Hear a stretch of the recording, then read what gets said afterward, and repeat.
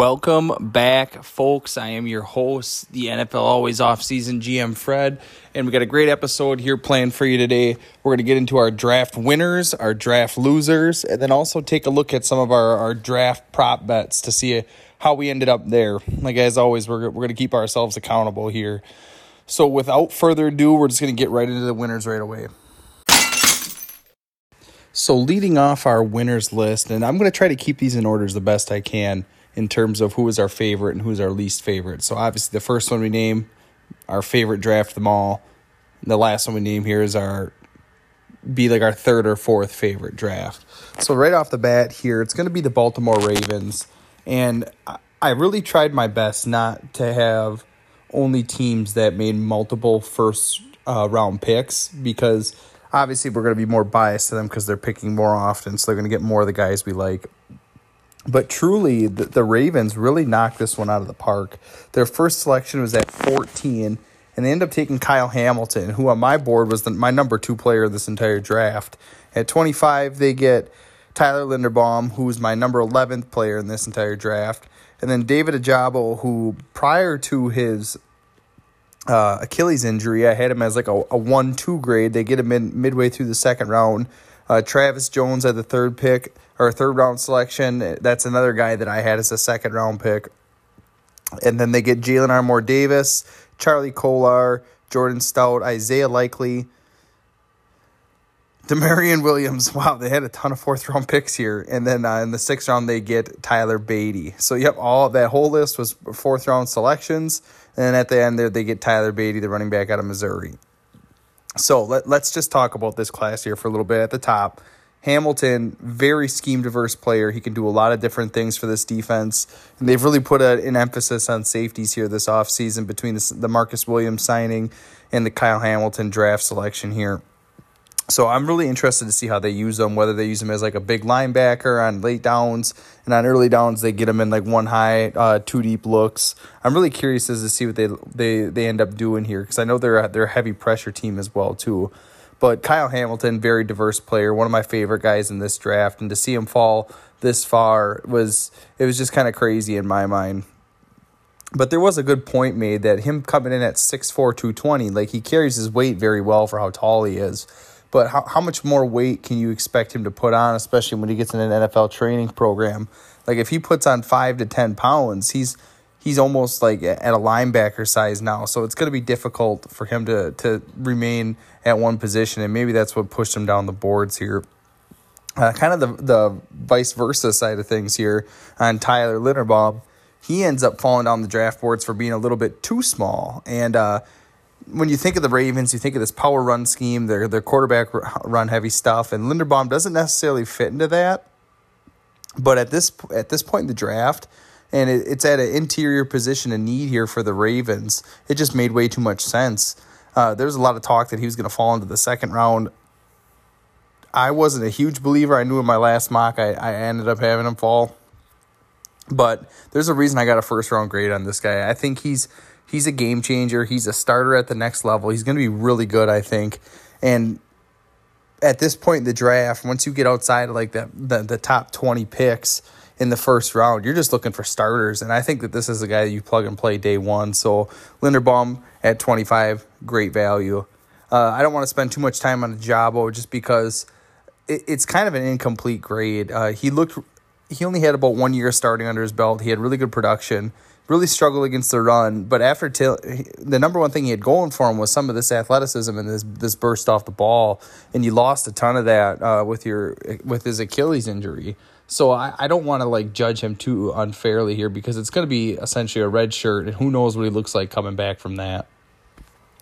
At the third round selection, they get Travis Jones. This is a guy I really liked. Like, if you're talking about him at the end of the first, not a huge fan, but getting him here in the third round, I think that's really big for the Baltimore Ravens, because he's kind of that really aggressive 2-down run stopper that they really like to have in that defense, and not having to take a guy in the first round or the second round where you can kind of expend some of them draft picks on different areas of need.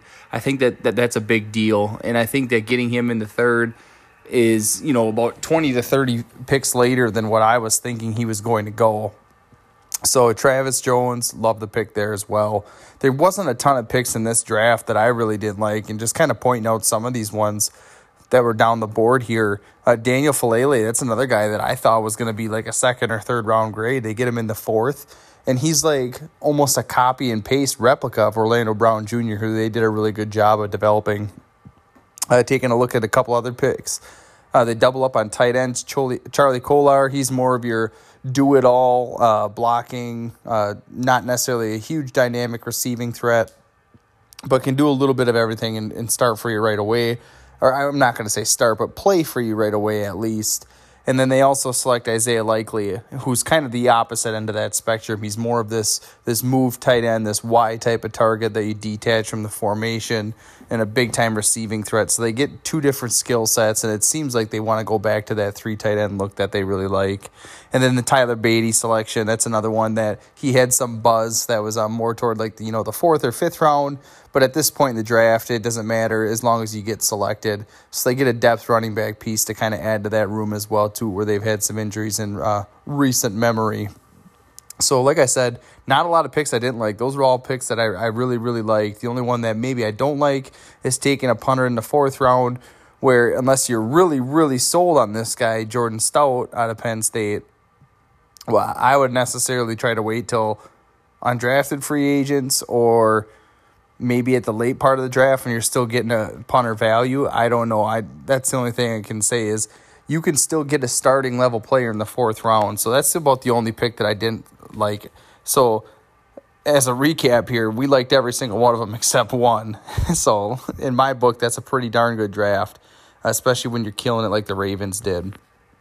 My next favorite draft is also a very kind of chalky pick in terms of best drafts from the weekend here. It's going to be the Philadelphia Eagles. And the Philadelphia Eagles ended up coming in once again with multiple first-round picks, and they end up leaving with some really good selections. And their first, we're just going to go through them all. I'll read them throughout. Try to read their position and their school that they're from, and then also what round they were selected in. So their first selection is going to be Jordan Davis, defensive tackle from Georgia. They ended up trading their other first-round pick for A.J. Brown, in addition to another third-round pick, I believe, was coming over with that as well, too. Then in the second round, they select Cam Jurgens, center out of Nebraska. In the third round, they select Nakobe Dean, linebacker out of Georgia. In the sixth round, they select Kyron Johnson, linebacker out of Kansas. And in the sixth round, they select Grant Calcaterra, tight end, SMU. So Jordan Davis, one of my favorite selections in this entire draft. This is a guy that I think I had ranked 14, so getting him at 13 is right exactly where you'd think you're taking him. So you're going to get a guy that's going to be able to plug into this middle of this defense, and really, I'm curious to see how teams deploy Jordan Davis. And having him go to Philly, I think, was kind of a really good blessing in disguise for them, because when you look at how they rotate their defensive linemen, they're not asking you to play extended snaps. So when all this smoke around, he's only a 2-down player, he's not your traditional, hey, we're going to trot you out there for 80% of the snaps and pull you off on third downs. He might have to play like a reduced number of snaps, but he's going to get his pass rushing opportunities, I think. And I think he's really going to do a good job of trying to collapse the inside of that defensive line and kind of step up into that place that's going to be vacated here in the near future by Fletcher Cox. Moving along here, I don't want to try to get into murky waters where we're grading trades, but in this case, when you're shipping out the capital, they did a first and a third for A.J. Brown and then sign him to this huge deal. He's got to be a part of the equation. And really, when they got all these picks, everybody knew they were going to try to do something big with them. And the way it sounds is this is really contingent until about 2 picks before they came back on the clock at 18. So it came right down to the wire, but they ended up pulling it off. They needed a big-time target outside of Devontae Smith. He's looked really promising in his rookie year, but he didn't show that wide receiver 1 potential. I think he can be a great number 2, but A.J. Brown, bona fide number 1 wide receiver, comes in. He can do it all for you. He can run a complete route tree. He can attack you down the field. He can break tackles.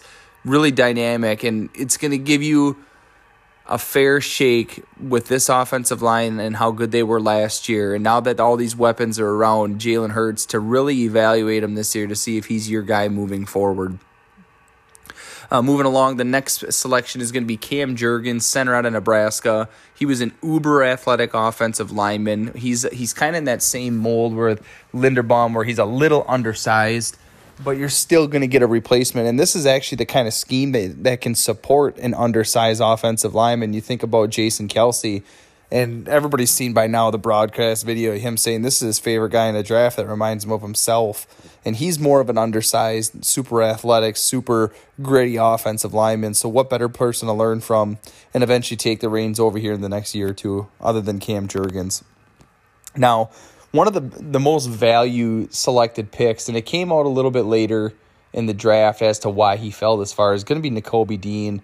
He had some true round one buzz, but granted it was end of round one, but having him fall, 40 to 50 selections, something had to have been up, and we found out that there was a couple of injury issues that teams were really concerned about on whether or not they could fix his shoulder, and I think it might have been a hamstring or a knee as well too in there. But I think that the play, even if you have to redshirt him for a year to get completely healthy, what you're going to get out of this guy is a top-notch leader and a super physical player. I don't care if he's undersized. There's been a lot of undersized linebackers in this league that have carved out a name for themselves. Jonathan Vilma, London Fletcher. We think of guys of that mold that, are sub 6 foot, but are just super athletic and super knowledgeable and really great leaders, and it really stands out. So I think he has a chance to be that on this defense, albeit it might be an extra year down the road on top of what they were expecting. But I really like that selection as well, too. I didn't really get selecting another linebacker and not trying to address the defensive back need for the Philadelphia Eagles. They obviously don't value it the same way that other teams do. They're more than happy with plugging it with some veterans with late-round draft picks and making some cheaper signings on the back end. So that was the only thing that I might have done different. I know that they had a couple of 6th-round selections here, but these are kind of just guys that are going to fill out the special teams and be depth players for you at best. Now, getting into some of the different selections, I don't want to go chalk on everything that we're doing here. But one of the teams that I really liked what they did, regardless that they didn't have a ton of selections, was going to be, I know it's going to shock you, but it's going to be the Carolina Panthers. And the Carolina Panthers ended up trading a ton of draft picks last year to try to get some corners. And they ended up getting, I believe it was Stephon Gilmore, and then it was C.J. Henderson from the Jacksonville Jaguars. And basically that left them with a 1st-round selection, and I believe it was a 3rd and a 4th-round selection. So when we're taking a look at this, on top of the Sam Darnold trade as well. So that's how they lost their 2nd-round pick this year.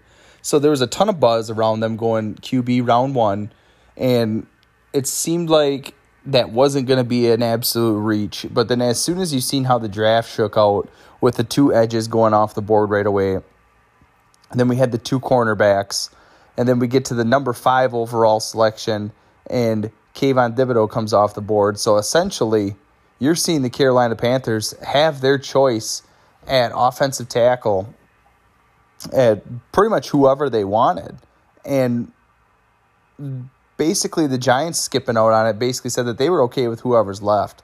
So the big question was, were they going to take Kenny Pickett or Malik Willis, or were they going to go and finally get the left tackle of the future for them, since they've been neglecting it for about the last decade, as Joe Marino likes to reference that Jordan Gross was their last repeat starter on opening day at left tackle. And they elected to go with the hometown hero. They went with Ikem Ekwonu, the NC State product, the nasty run blocker who's got some upside as a pass blocker. And finally, it seems as though they're going to get a bookend that's really going to be able to kind of keep this quarterback room upright and build this offensive line out the way that they should be. So I really like that selection. Ikem Ekwonu ended up, I believe, being my number 4 player in this entire draft. So getting him at 6, I know it's not a huge bump here, but when we're talking the top of the draft board, just even a couple spots makes a really big deal. Moving right along here, They did ended up getting a quarterback to round out their quarterback room and hopefully push Sam Darnold to compete if they don't decide to go to the Baker Mayfield route. And they got Matt Corral in the third round. Matt Corral was a guy that I liked, but I didn't love. I thought that he was going to be more of this developmental, like second round type of player. So getting him in the third round is a little bit of value as well too. And really, I don't think he does anything like phenomenally well. He doesn't have this laser rocket arm. He's not this super athlete at the quarterback position. He's got pretty decent accuracy, and he knows how to read a defense. I know he did a lot of one-read stuff in Lane Kiffin's, but I think he's looking in the right spots, and I think he's processing in the way some of these reads are supposed to go along. So I think he could step in, and he could play for you right off the bat. I don't necessarily know if you want to do that. Maybe just try to bring him along slowly. So that's my thinking, but I think that this coaching staff is going to be hard-pressed to try to get an answer right away. So he may be pushed into a role very early. At the number 4 selection, they get another guy that I was a really big fan of in Brandon Smith. And Brandon Smith is the linebacker out of Penn State. And he's an uber athletic guy when you watch the film. I think he made it on the freaks list for Bruce Feldman at the beginning of the year last year on what he could bring as a second-level defender. But when I turned the tape on, I was a little less impressed.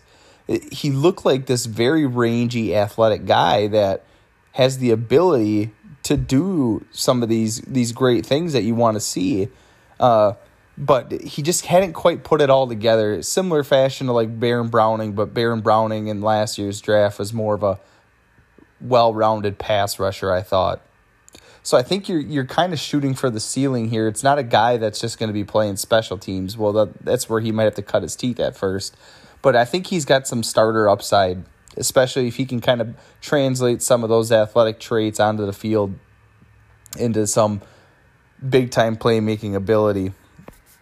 Their next selection was going to be Amari Barno in the 6th round out of Virginia Tech.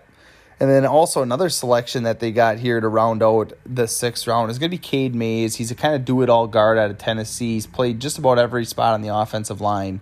In this one, and it's not even lazy comparing here, calling him the possibility to be the next Trey Smith. But I really like his ability to be that next Trey Smith. He's played everything from offensive tackle to offensive guard.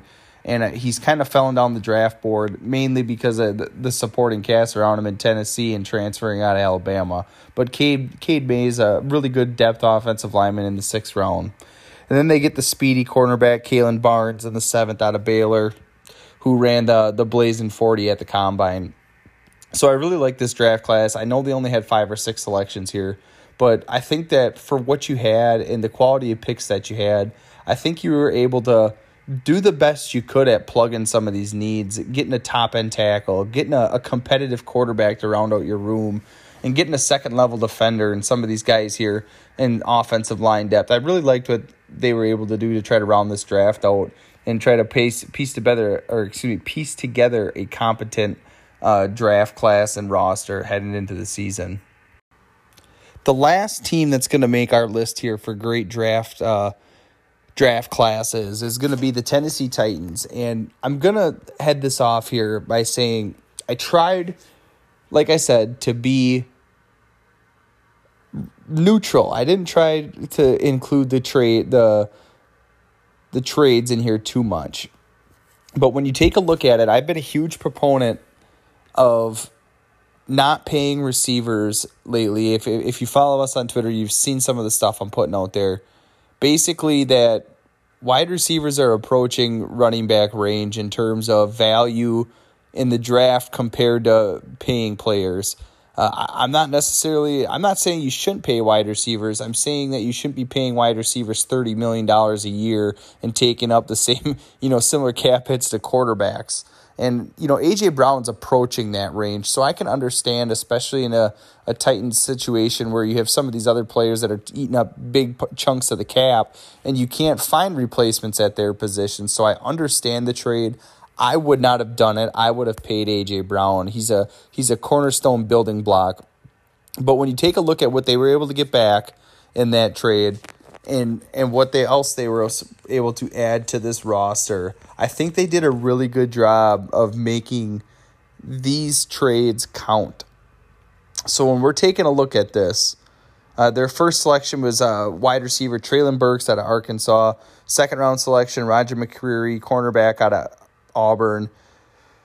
Third round selection, Nicholas Petit-Frere, offensive tackle out of Ohio State. Third round selection, Malik Willis, quarterback out of Liberty.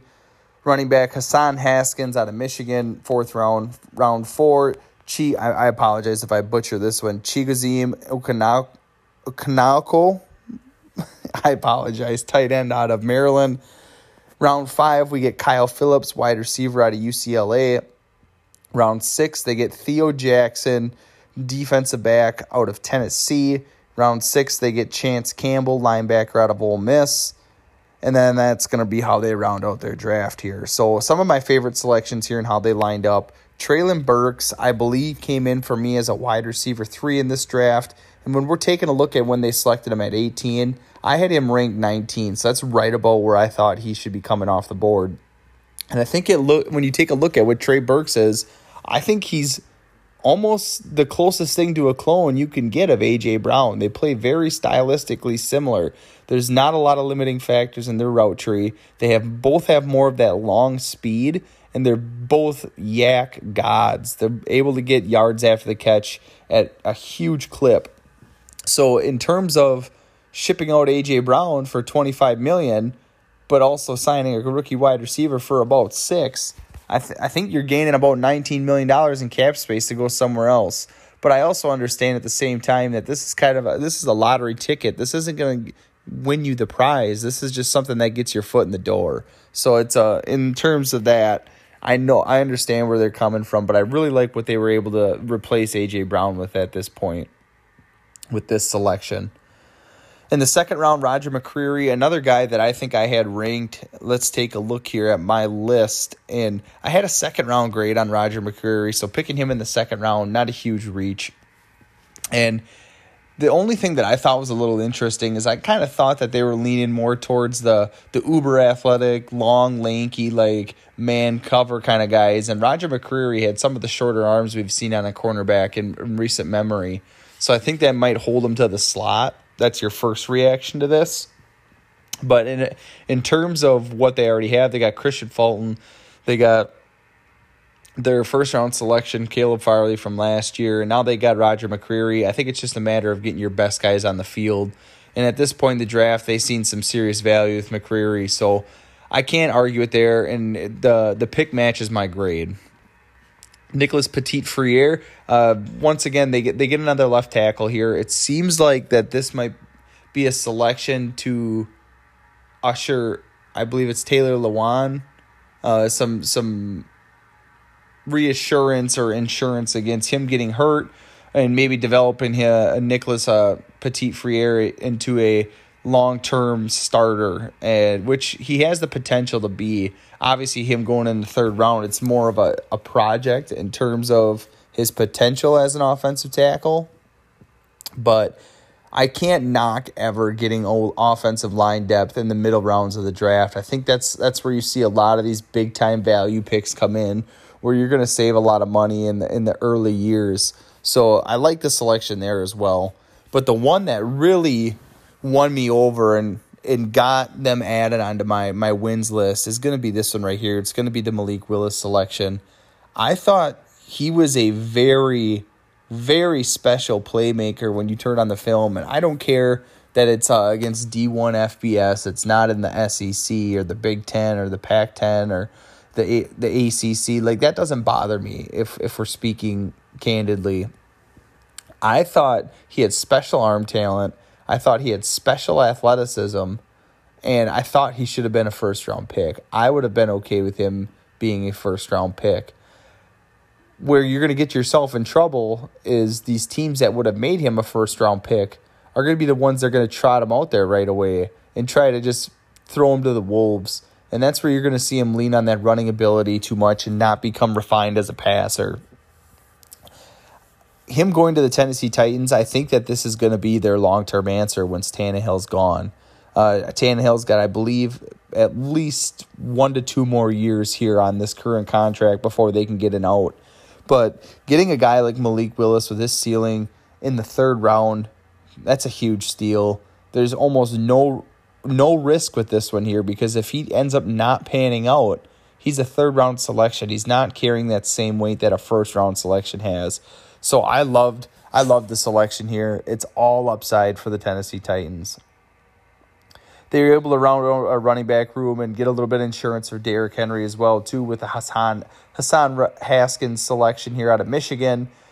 We all know that Deontay Foreman did a really good job of filling in for Derrick Henry. But when you're putting that amount of carries on a running back's body, I think it's important to get a very great backup plan as well, too.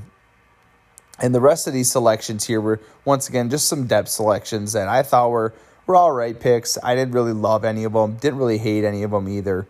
But they all were able to make a little bit of sense. I thought maybe they could have invested a little bit more in wide receiver a little early. Other than Kyle Phillips, I didn't think he has this huge potential as a day one impact player after losing A.J. Brown and not getting much out of Julio Jones. I think you're kind of lacking at that position with only Robert Woods coming off an ACL and then now Treylon Burks. So I think you could have helped round out this room a little bit with a future playmaker. But maybe this is a sign that they're going to lean heavily into the run game and maybe go with some more of that, 12 or 21 personnel where you're getting only 2 wide receivers on the field. But either way, with the selections they made, getting the appropriate value in the first few and then taking a huge swing on one of my top-graded prospects, getting like a plus 70 pick value, I thought that was huge, and I thought that made them really big winners. So that's going to be all it for our draft winners. I know we only went through 4. There's a lot of drafts that I liked, didn't love, like, say, the Minnesota Vikings. I really liked the players they selected, but there was a couple things that just held me back, like trades and stuff like that.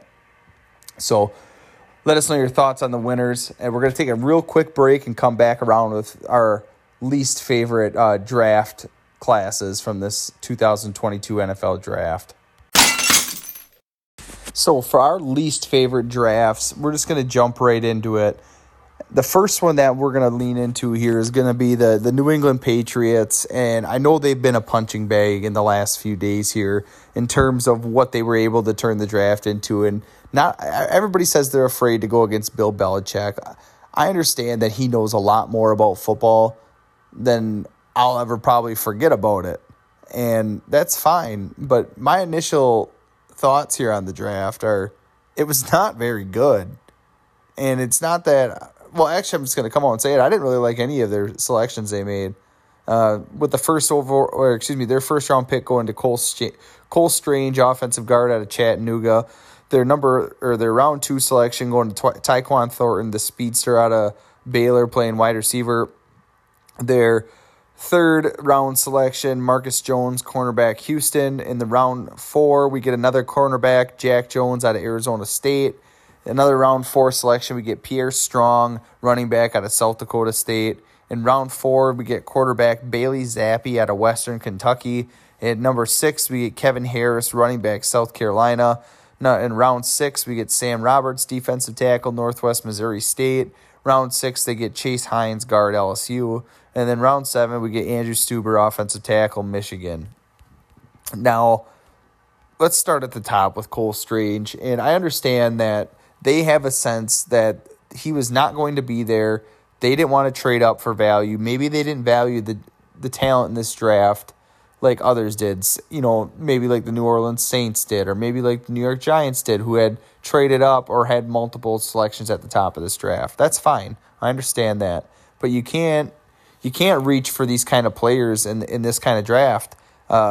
I know you're probably looking at for a gap scheme player, so maybe a Cam Jurgens doesn't fit your bill. A guy that was taken in the 2nd round that I thought was a much better player than Cole Strange, who's going to play a very similar position in the pros.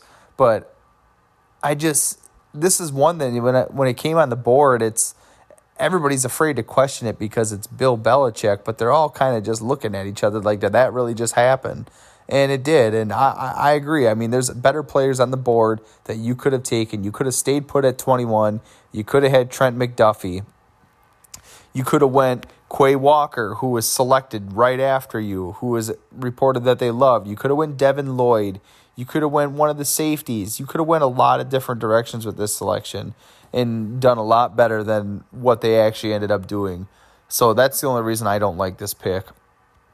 In the second round, they went Tyquan Thornton, and I understand Tyquan Thornton, absolute burner in this draft. I believe he was clocked at 4.2 speed in the combine. So if that's something that we're really going to value in this Patriots offense for whoever's calling the plays, I think that this is a guy that could have been available to you in the third or the fourth round, or you could have got similar speed and production, maybe at a little bit of a discount later in this draft. I don't think you need to take a chance on a big-time speed guy this early. So that was one of the picks that I really didn't like. Now, one of the ones that I thought was all right was going to be this Marcus Jones selection, and basically the word on the street out there is that this is a guy that has serious potential as an NFL kick returner. They said that he's one of the more dynamic ones that's been seen on tape. So I don't hate that, taking a swing on a guy here that's an uber athletic type of player. And I don't recall them ever taking a chance on kind of these short, small arm types of guys. But the way that Belichick values special teamers, it doesn't surprise me that they would take a chance on a guy like Marcus Jones. Maybe not necessarily at pick 3. I think if you would have waited till round 4 or 5, might have fit my bill a little bit better. But once again, another selection that I didn't think was terrible, but not one that I would have made. One of the picks that we'll scroll ahead to that I kind of liked was going to be this Pierre Strong Jr. guy. He clocked a really, really fast 4.37. So I'm really curious to see what they're trying to build this offense out to look like, because they're getting a lot of really athletically talented players to add in here. The only thing I don't like about this selection is your room is getting very crowded once again here in New England at running back with Ramondre Stevenson and Damian Harris. But I think Pierre Strong brings something a little bit different to the table in terms of his skill set. He's not this big bruiser. He's not this do-it-all heavy usage running back out of the backfield. He's kind of this speedster guy. So you got a lot of different talents. And instead of maybe building out the different talents on your wide receiver core like we've talked about in the past and that Daniel Jeremiah has referenced, maybe they're trying to do a similar thing with their running back room with how much they love the run game. So I can't knock them for that. But not a pick that I entirely hated, but I thought that the resources could have been used somewhere else. Now, round 4, they had another selection, and this is going to be the last one that I'm going to tear apart because I could go all day about how all these guys, they don't make sense. But this one really, really didn't make sense to me, even in the slightest regard here. They ended up taking Bailey Zappi, quarterback out of Western Kentucky. And Zappi was a small school player on an offense that just threw it all around the yard. And the only reason I hate this pick is you literally just got done drafting a quarterback in the first round who, for what it's worth, I thought he was the offensive rookie of the year through about 14 weeks last year before he had that stinker at Buffalo. And now you're going out here and drafting a guy to be his backup. I'm pretty sure they just signed Brian Hoyer this offseason, correct? So, why are we drafting a third-string quarterback in the 4th round when you haven't been able to get wide receiver right for the last decade? Or you haven't been able to get a quality offensive lineman and keep them in the building past, 4 years? Looking at you, Shaq Mason. They shouldn't have shipped you out. But, hey, you know what this team needs? Some leadership out of their third-string quarterback. So this one had me shaking my head when it came across the screen. Not a huge believer in it. Not a huge believer in this Patriots draft as a whole. So the next draft here that I'm going to go through is near and dear to my heart. And it really pained me to say this, that I didn't like their draft, because I thought that they got a lot of positions and a lot of players that are going to be able to help them early on. I just thought that they made some reaches in terms of where I had them ranked versus where they were selected. So it's going to be the Green Bay Packers. And in the first round, they selected Quay Walker, linebacker out of Georgia. In the first round, again, they selected Devontae Wyatt, defensive lineman out of Georgia. In the second round, they selected Christian Watson, wide receiver, North Dakota State. Third round, they selected Sean Ryan, offensive lineman out of UCLA. Fifth round, they get Romeo Doubs, wide receiver. Fourth round, Romeo Doubs, wide receiver out of Nevada. In the fourth round, again, they get Zach Tom, offensive lineman out of Wake Forest. In the fifth round, they get outside linebacker, edge player, Kingsley Enagbare, South Carolina. In the seventh round, they got Tariq Carpenter, safety, Georgia Tech. In the seventh round, they also got Jonathan Ford, defensive lineman out of Miami. And then they rounded out their draft. They got, second to last pick in the seventh round, they got Rasheed Walker, offensive tackle, Penn State. Seventh round, they also got Samori Toure, Nebraska wide receiver. So let's just iron this one out. The reason I don't like this draft is going to be for a lot of the picks that they made at the top. Quay Walker, I never really understood the fanfare around Quay Walker. I believe it was a late second round, maybe even like a 2-3 grade on Quay Walker.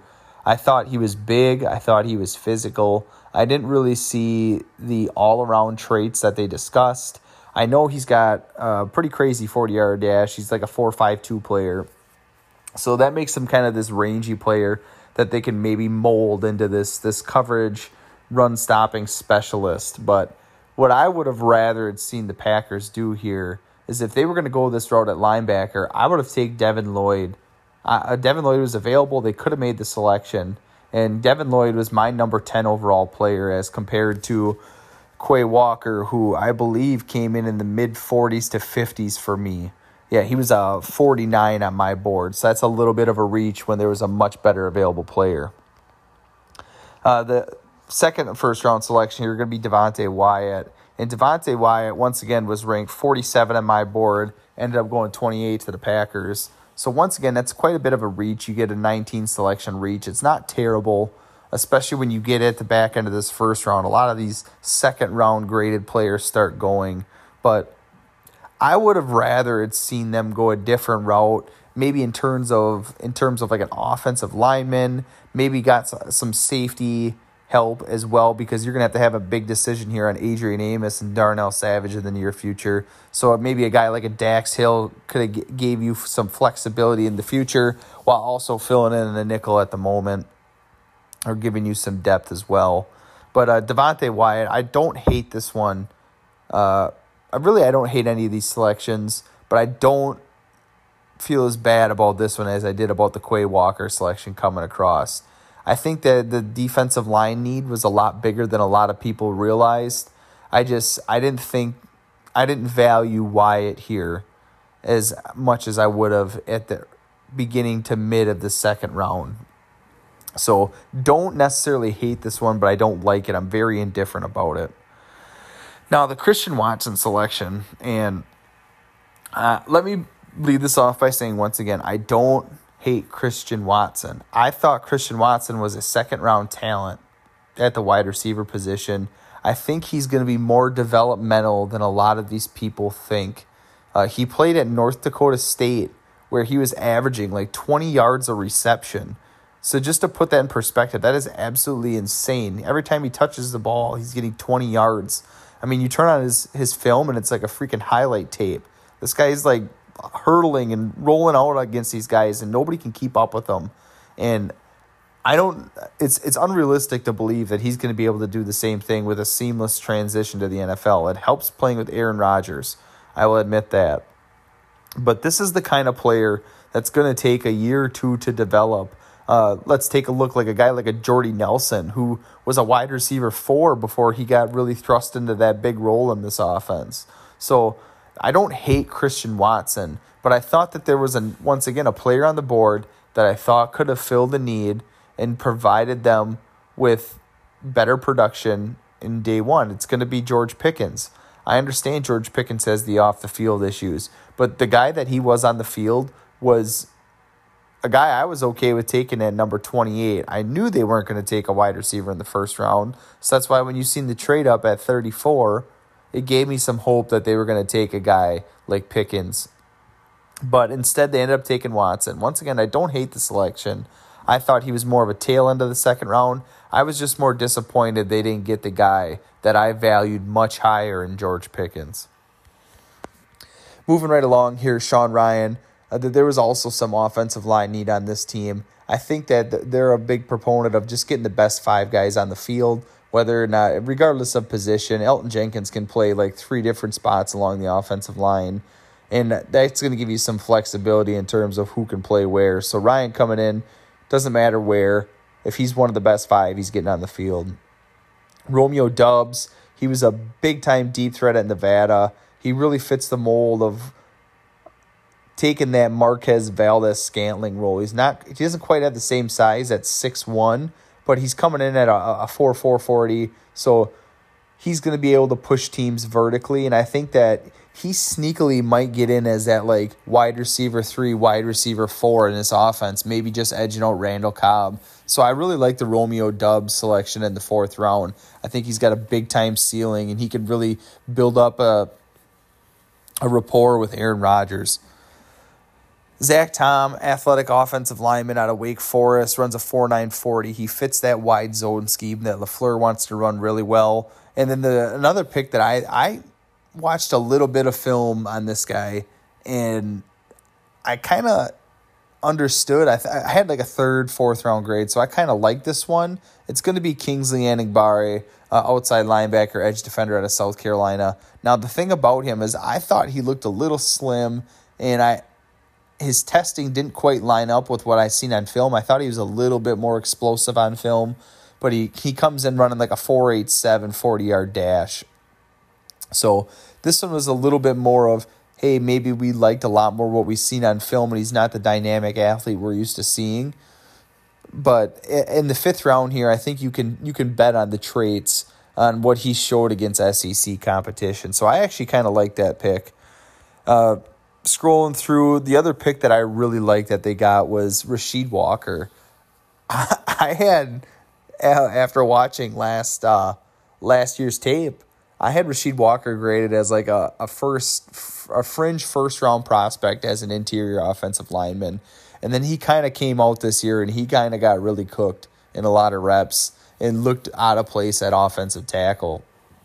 So I think that he's not going to play offensive tackle, and I wouldn't be surprised if he doesn't make the roster.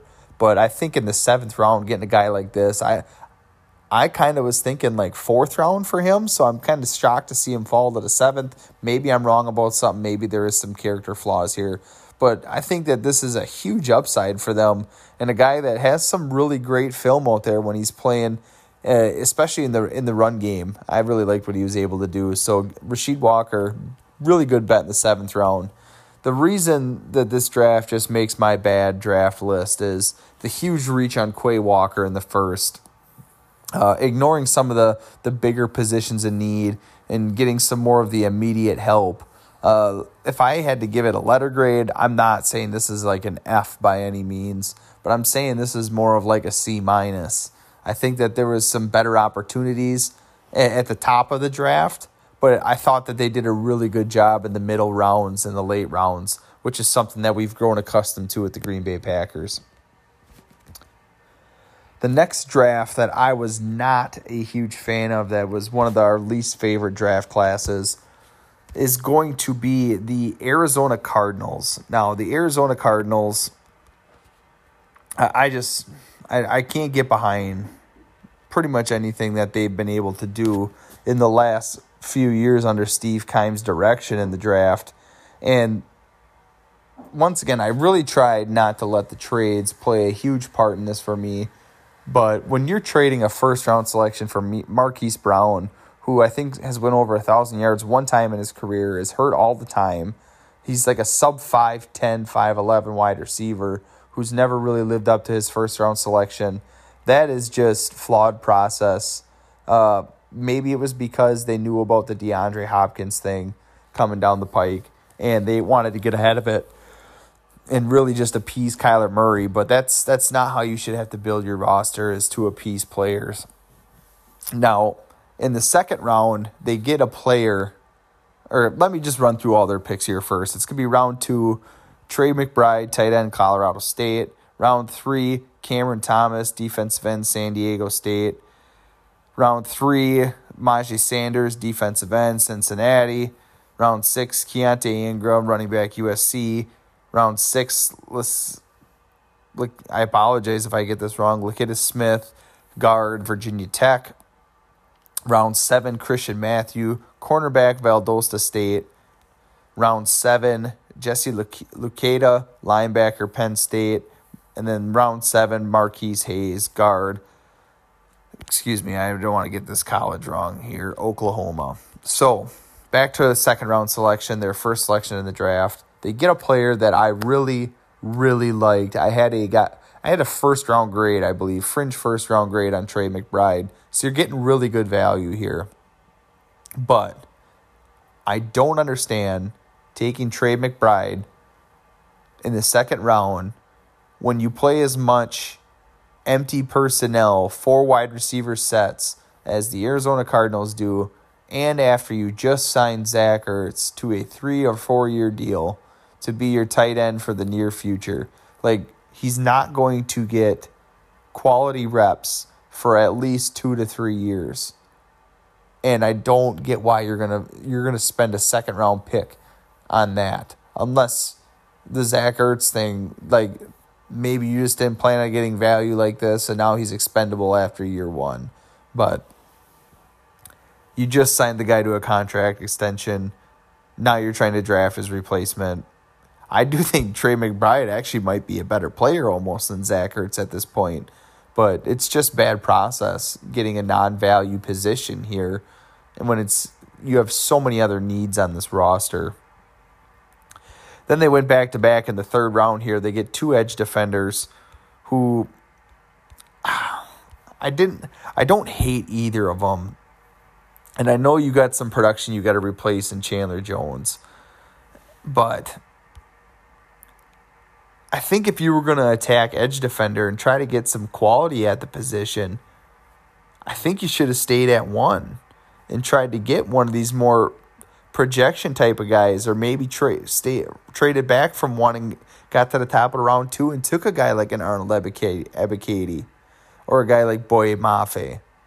So a guy that's got a little bit more potential than one of these guys. So don't like them reaching, and I don't like them going back-to-back on edge defenders here in Cameron Thomas on Myjai Sanders. And then the last thing that I wanted to make sure we hit on here is they took a whole ton of offensive linemen here in the back of the draft. They take 2 interior offensive linemen, which is, it's just too little too late at that point. You needed premier talent on the trenches on both sides of the ball. And if you weren't going to go at those positions, you needed to get a defensive back. But instead, you walk away from it in this draft, getting 2 edge defenders who may not play quality snaps for you all season, an undersized wide receiver who you're going to have to pay anywhere from $15 to $20 million after 1 year, and a backup tight end. That's just something I can't get behind, and that's going to get you at least a C, maybe another C- in our book in terms of where this draft stacks up. Moving right along, going to be our last draft that we were not huge fans of is going to be the Chicago Bears and their entire draft haul that they had in the 2022 NFL draft. Now, once again, I don't hate the players they took. I didn't hate the value. I'm just very surprised as to where this team is moving forward in terms of how they're building this roster around Justin Fields. I think it's almost criminal what they're going to trot out there for their opening day offensive line. And some of these receivers, I understand, I believe it was like 7 or 8 guys are going to be new coming into the season. But they're all like late round draft picks. Oh, my apologies. That was a big yawn there. And they're all undrafted guys. So I think it's almost criminal. The surrounding cast they're going to try to trot out there for him. And it's actually just downright embarrassing almost. But going through their selections here, it's going to be a second-round pick, Kyler Gordon out of Washington. Another second-round pick, safety, Jaquan Brisker out of Penn State. Third-round selection, it's going to be Velus Jones, wide receiver out of Tennessee. Round 5, it's going to be Braxton Jones out of Southern Utah. It's going to be round 5, Dominique Robertson, Miami, Ohio. It's going to also be round 6, Zach Thomas, offensive tackle out of San Diego State. It's going to be round 6, Treston Ebner, running back out of Baylor. Going to be round 6, Doug Kramer, offensive lineman out of Illinois. Round 7, Jatir Carter, offensive lineman out of Southern. Round 7, safety Elijah Hicks out of California. And then round 7, Trenton Gill, punter out of NC State. So, let's break it down at the top here. I thought cornerback was a sneaky need for these guys, so I understand you taking Kyler Gordon, who is a guy that a lot of teams had sneaking into the first round. That is understandable. I get where you're coming from. I think that there was higher needs in terms of what you needed to add to this roster right here. I think that there could have been a lot different. I mean, you could have went interior offensive line. You could have went offensive tackle. You could have went a lot of different routes here. There's some really good players still on the board at selection number 39.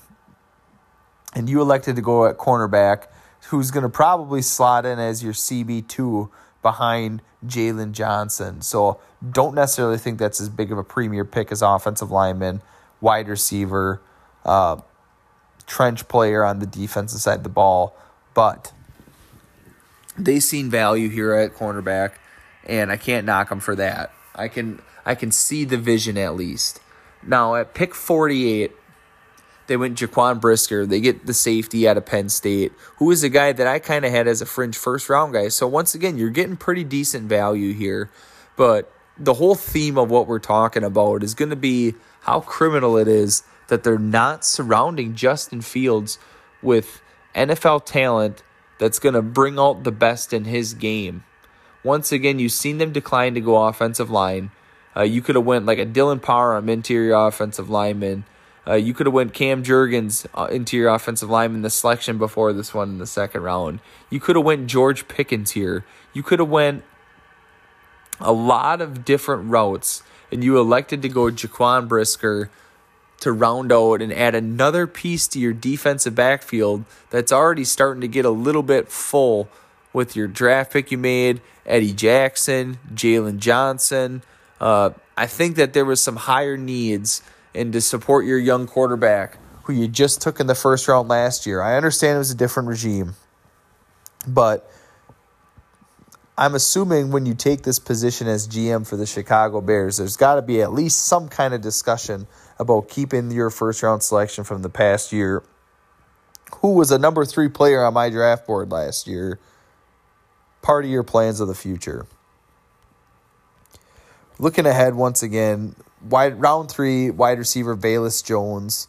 I think if you were going to go wide receiver and try to get a guy, and I know you did really good. You hit on Darnell Mooney a couple years back. Like I said, different regime, different standards in terms of what they were trying to draft. But you elect to go Velus Jones here and get an older product. Once again, huge big-time speedster, 4.3, 140. But not seeing a ton of production at the NFL, or excuse me, at the college level. I just thought that if you were going to try to get a quality receiver, why not take a chance on one at 48 and get a guy like, excuse me, I just had something come through and lost my train of thought. Why not get a guy like a George Pickens that was just there available to you when you were making your last selection? That would have been something that I could have got behind to get a big target for Justin Fields to throw to, and not taking a swing on a big speed guy out of Tennessee, where you're not going to see the same high-level production. So the entire theme of this draft and some of the picks at the top here that we really didn't like is going to be the failure to support Justin Fields. And it's going to be a shame when we see him fall apart and not get the help he needs on this offense, not going to get him the protection he needs to get through his progressions, and makes him run for his life and display the athleticism at a level that he shouldn't have to. But once again, here we are. We're talking about the Chicago Bears having a terrible draft and having a terrible process. It's rinse, wash, repeat at this point. And I feel bad for Justin Fields. I just really hope that he can get himself out of this situation and get into one that's going to be more supportive of him in the future. The last thing I want to do on this week's pod is going to be keeping ourselves accountable and taking a look at some of those draft props I gave out in previous weeks. So if I'm taking a look here, the first one that we had was going to be first cornerback selected. And the odds were Ahmad Gardner, Derek Stingley Jr., Trent McDuffie. I believe I said when this one came out is I don't necessarily think Stingley is going to be the first cornerback off the board, but that one has the most value if that's what you're looking to get out of this exercise. And sure enough, Stingley ends up going and being the first one off the board. And if you would have cashed in on that, that's plus 275. $100 would have bought you almost 300. So that was a really good bet. That was a good one to give out. And if you really believed in Stingley, you cashed in on that one. The next one up is going to be the first offensive lineman selected. And when we take a look at the list here, is Ikem Ekwonu, Evan Neal, and Charles Cross.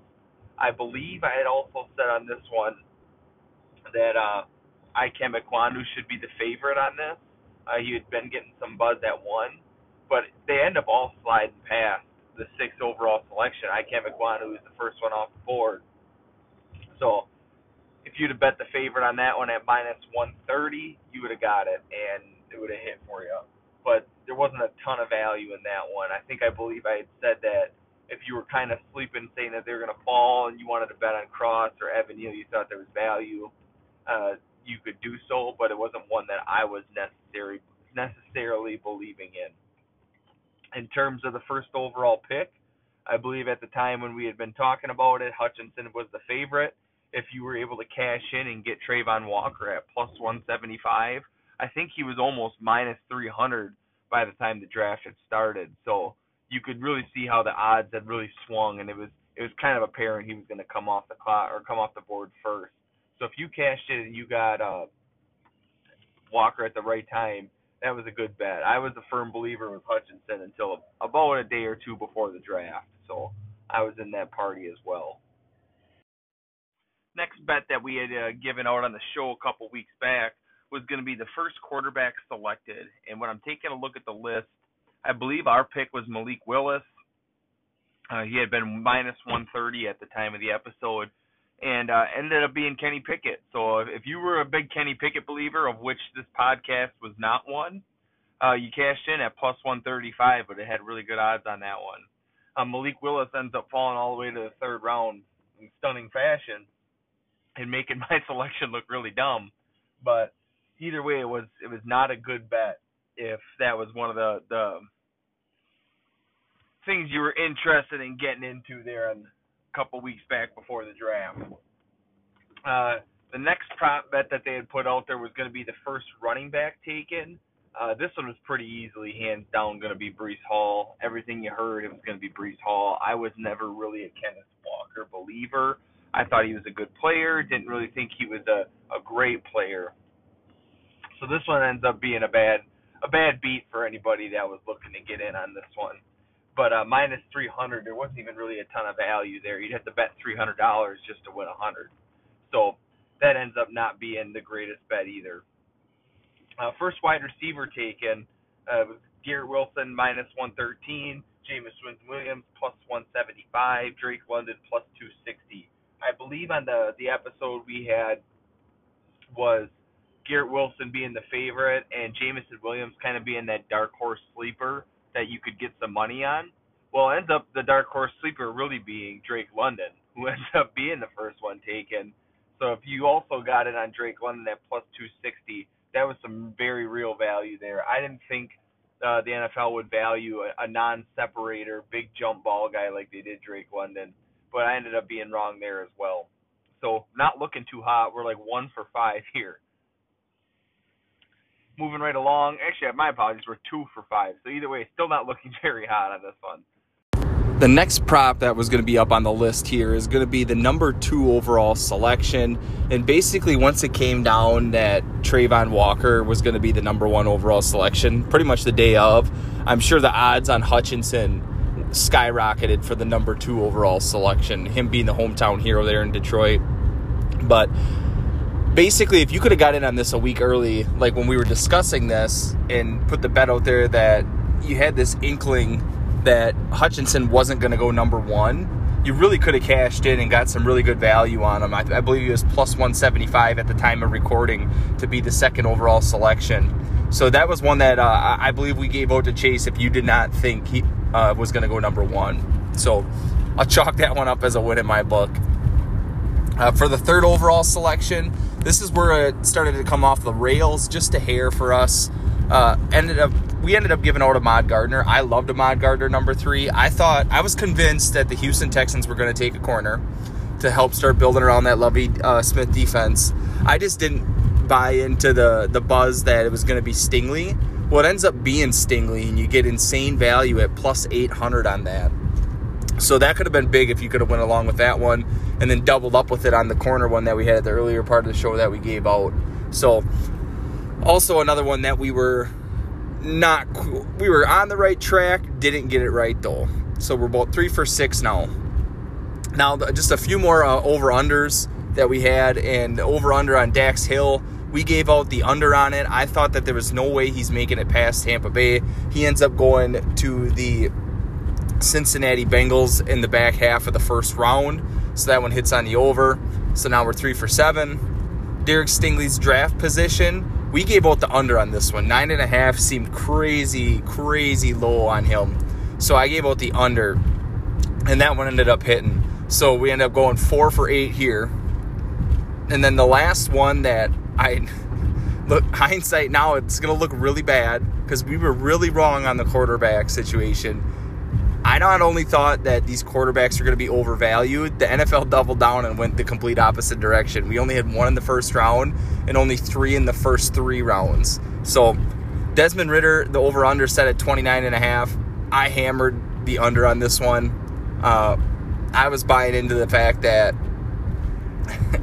he was going to go in the first round, and boy was I wrong. So we end up going 4 for 9 on our picks. Not terrible, not great. Some of them had some really good value, like the Derek Stingley ones.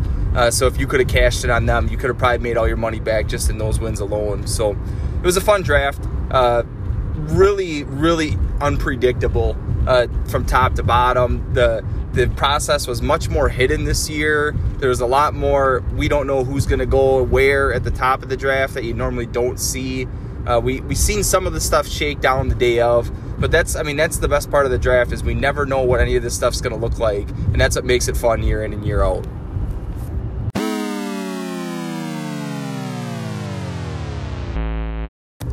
So that's going to be it for the show this week. Appreciate everybody tuning in. Once again, our favorite part of the year, the draft, the offseason as a whole, pretty much coming to a close here as a lot of these teams approach their off-season programs and start to ramp up for the season. So on next week's episode, we're not going to be taking a break just yet. We're going to come back to you with a 2023 mock draft. We're going to dive into some of those early summer scouting prospects, some of the favorites to go early next year, kind of like what we did this past year. So make sure you tune in for that. Make sure you hit subscribe so that one comes across your feed once it gets released. Otherwise, we'll talk to everybody next week. Appreciate your time.